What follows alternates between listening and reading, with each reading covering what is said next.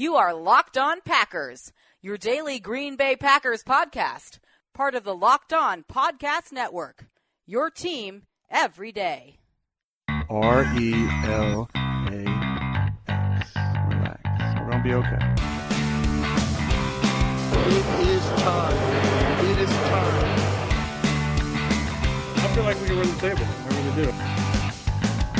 You are Locked On Packers, part of the Locked On Podcast Network, your team every day. I am Peter Bukowski, and I cover the Packers for SB Nation. I cover the NFL around the internet, and you can follow me on Twitter at Peter_Bukowski. You can follow the podcast on Twitter at Locked On Packers.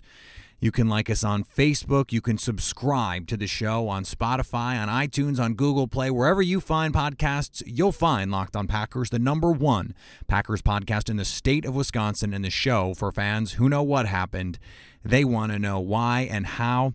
And you can always also find us on the all-new Himalaya podcast app. More news to discuss about Aaron Rodgers. We're going to get to the Cole Madison return a little bit later in the show. The Packers also announced they're going to go through a preseason practice with the Houston Texans, which means David Bakhtiari versus J.J. Watt. It means Deshaun Watson versus this defense. It means DeAndre Hopkins versus Jair Alexander. It means all sorts of fun opportunities to evaluate this team in the preseason. But before we get to any of that, there was another quasi-bombshell from Aaron Rodgers, and that was in the further parts of the interview that ESPN Wisconsin shared earlier in the week, which was what we talked about yesterday, and all of the scorched earth refusals and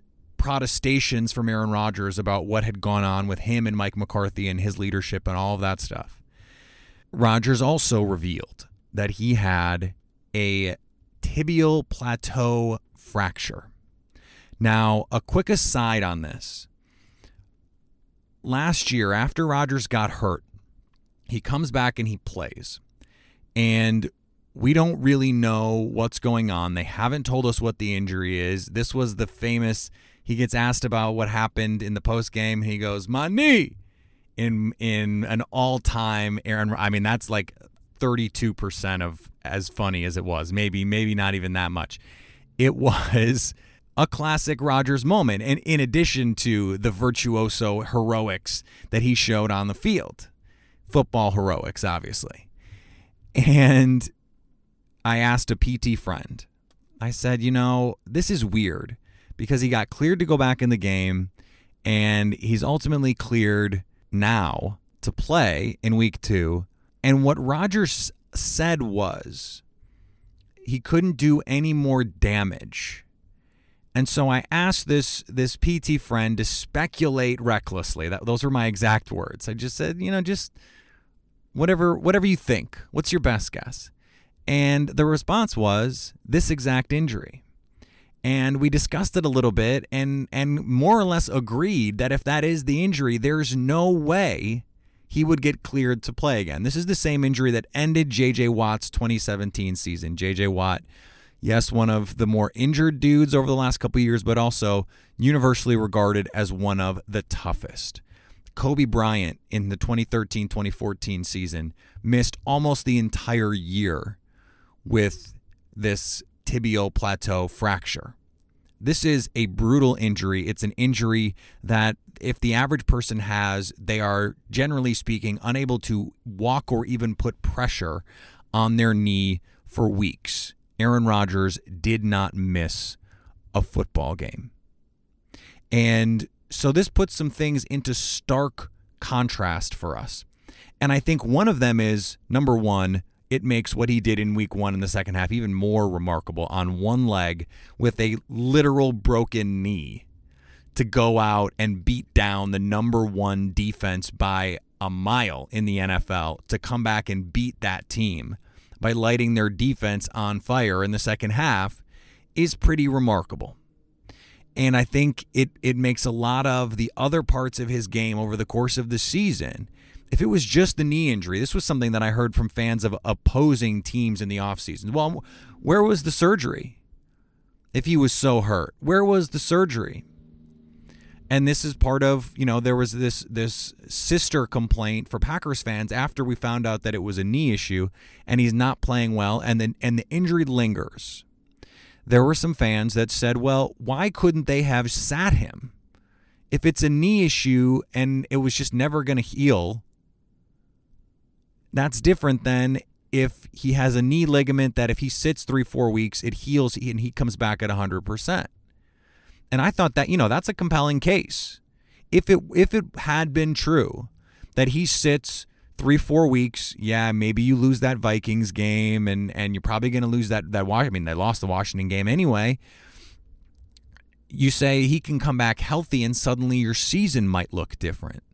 Well, with this injury, even if and when the MCL healed, he was still going to be dealing with this fracture all season. And what the doctors decided was probably not going to make it worse. The stability of the knee is not really the problem. It's a pain management issue, and this is going to have to heal. And it's not going to heal until you stop putting pressure on it, obviously. But that can happen in the offseason. And if you wait, doctors will never tell you, yeah, it's fine if you wait. But if you wait, it'll heal and you'll be fine next year. If that was the conversation, then that's why he continued to play and why he couldn't just sit and rest and then come back and play the final, 12 games of the year and try and make a playoff push. Had that been on the table, I think that's probably the prudent decision at the time. It doesn't seem like that was on the table because of the type of injury this was. Now, if we want to bring this full circle with the conversation that we had yesterday and Aaron's forceful and passionate plea that his relationship with Mike McCarthy was better than reported, why play?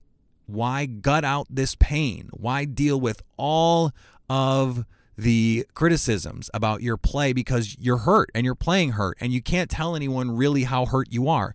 It reminded me of late in the season, before Mike McCarthy was ultimately dismissed, he addressed some criticisms of Rodgers and said, look, you guys don't know how bad the injury is. It's a serious injury. And we all sort of went, yeah, it's a torn knee ligament. We get it. To know that this is now the injury and that Aaron played through all of that. Why, if you're Rodgers and you think the organization is whatever, or you think Mike McCarthy is a dullard, or you think, whatever, why are you playing through what had to have been absolutely excruciating pain? I mean, serious, major pain. Why are you doing that in a season? Once they lose a bunch of games, you just say, I'm hurt, I'm done, we're done. I understand the inclination early in the year. Okay, you play against Minnesota, you lose, the Washington game, and there was a chance at the playoffs until December. He kept fighting. He didn't quit. You can say last year in the second half of the season, there were times when it seemed like the Packers did quit on Mike McCarthy.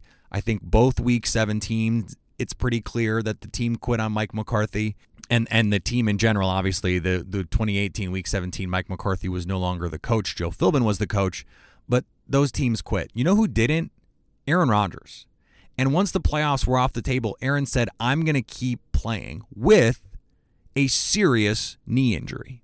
If he just sits and the Packers win 4 games, Mike McCarthy gets the axe. So if he is so conniving, so manipulative that he can, engineer a disinformation campaign, some sort of propaganda against Mike McCarthy to get him fired, and he's undermining the coach to get him fired, and he's doing stuff on the field, why would he do that? Why would he do that? When in order to do that, he has to play hurt. And so I think when you go back and you look at, we have this Bleacher Report story, we have this Sports Illustrated story. Anyone that is quoted as saying Aaron Rodgers undermined McCarthy with the stuff that he did on the field. Intentionally so. I think we have to call into question not the reporting. We have to call into question the knowledge that person has. It has to be just simply their perspective, their viewpoint of it.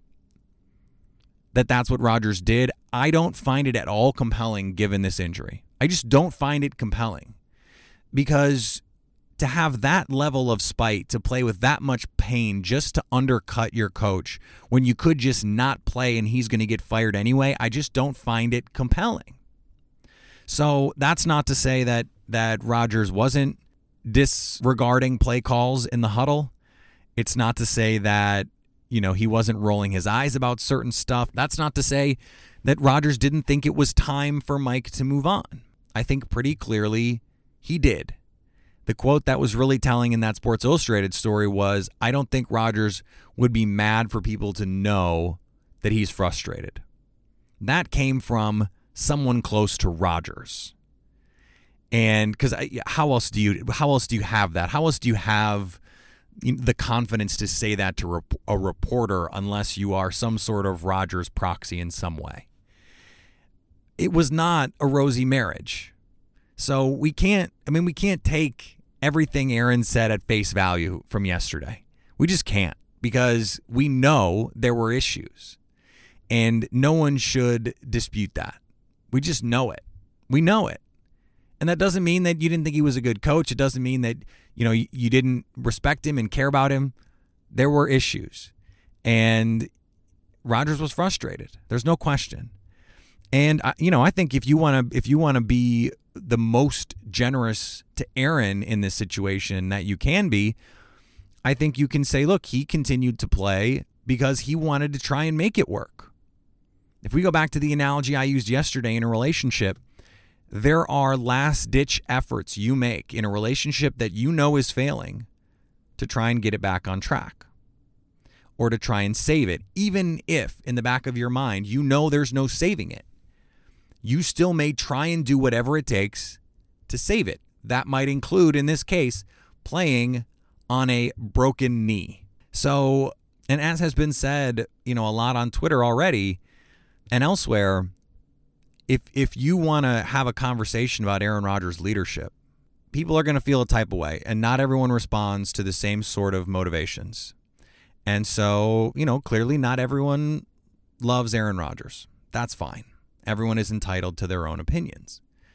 Just objectively, what Rodgers did to play hurt, to play through pain, to say, I don't care if our season is over, I'm going to keep playing, I want to win, there's a benefit. I made the case last year.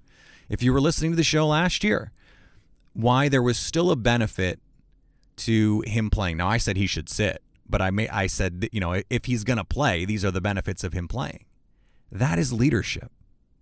You are setting a tone. You are setting an example. And now, even if, that maybe there were questions in the locker room, maybe some people were starting to go down the Greg Jennings or Jermichael Finley path. Maybe that's the case.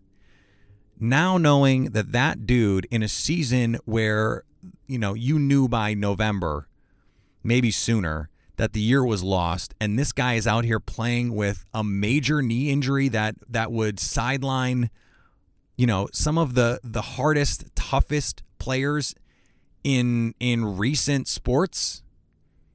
Kobe Bryant, one of by all accounts the toughest dudes in NBA history from a playing through pain standpoint. This is a guy who tore his Achilles and then hit the free throws.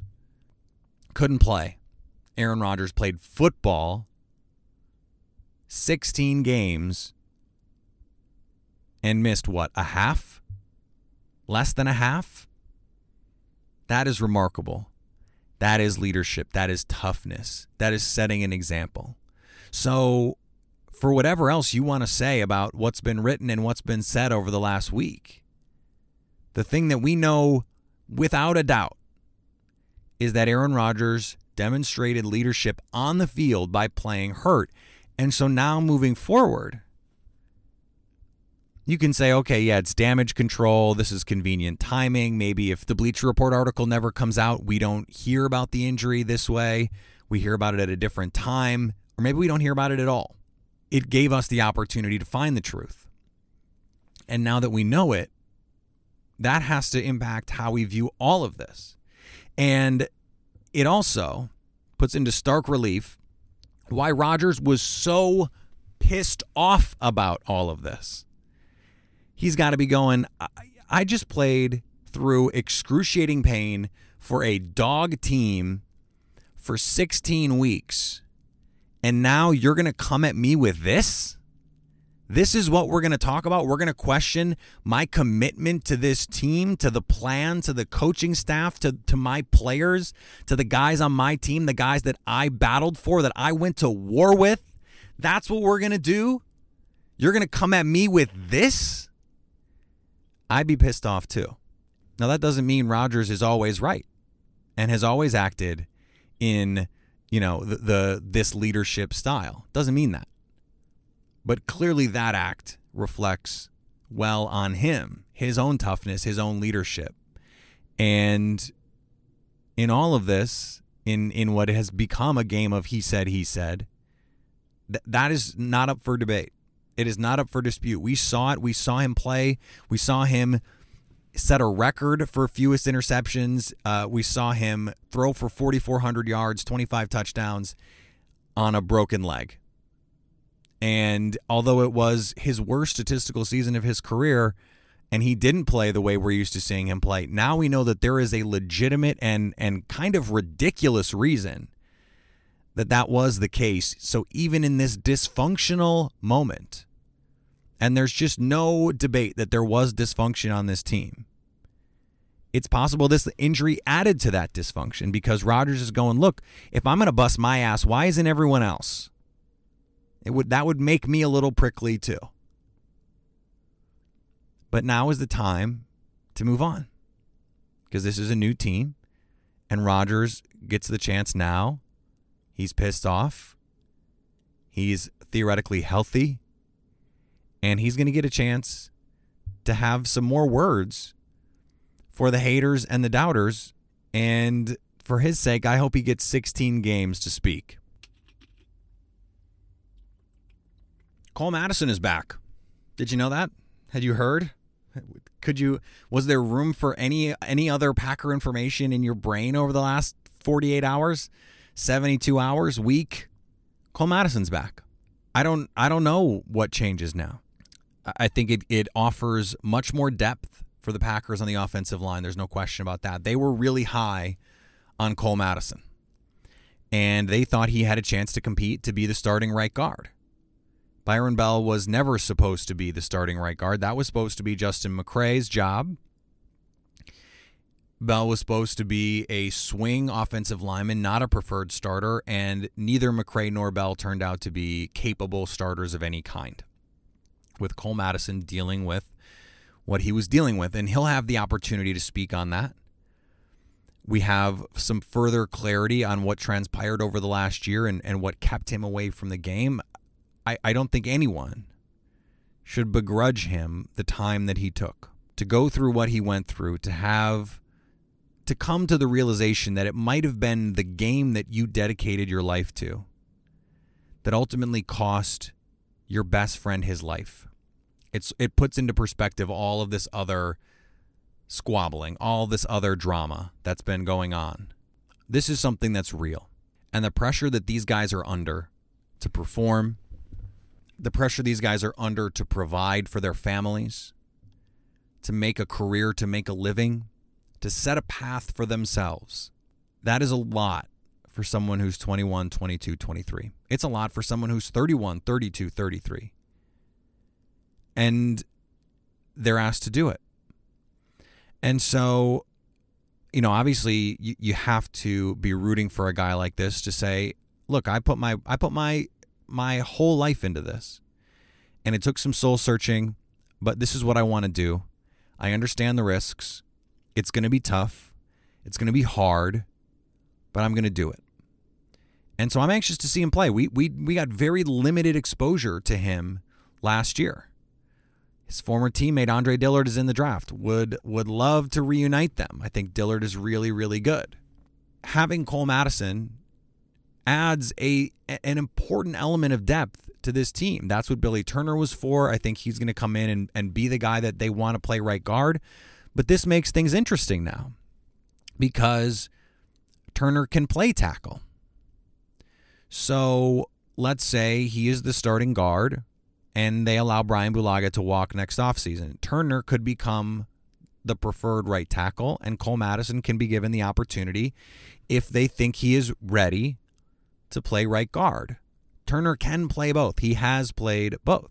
Now, I think, maybe the preferred method is you extend Brian Bulaga. You give him 2 years, 3 years. Remember, he's not 34, 35. This is his year 30 season. He just turned 30 this offseason. So it's not like he's washed. We understand the issues that he has staying on the field, but when he's on the field, he's still really, really good. If you're going to get 10, 11, 12, 13, 14 on the high-end games, let's just say you get 12. You get 12 games from Brian Bulaga. That's worth his contract right now.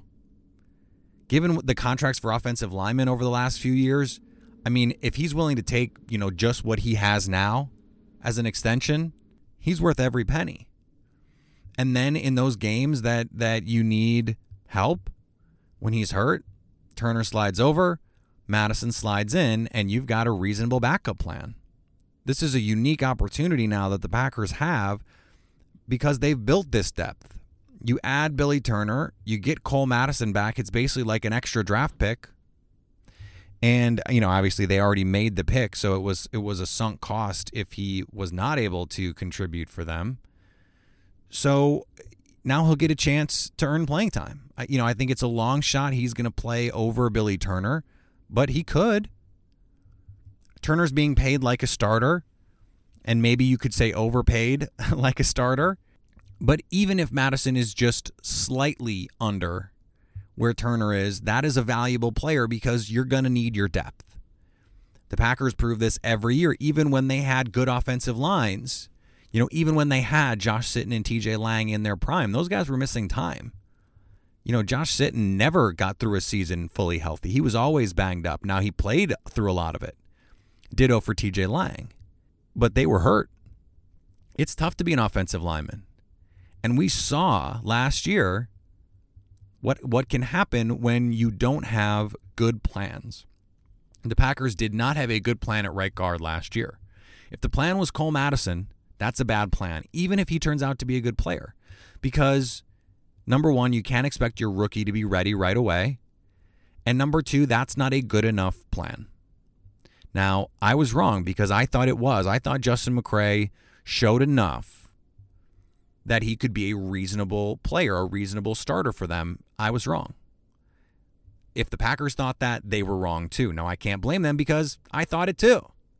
But it is the case that they were wrong, that I was wrong. We were wrong. They have to do better this time. They cannot afford their quarterback to get hit in the leg again. They cannot afford their quarterback to get hit and fall on his collarbone again.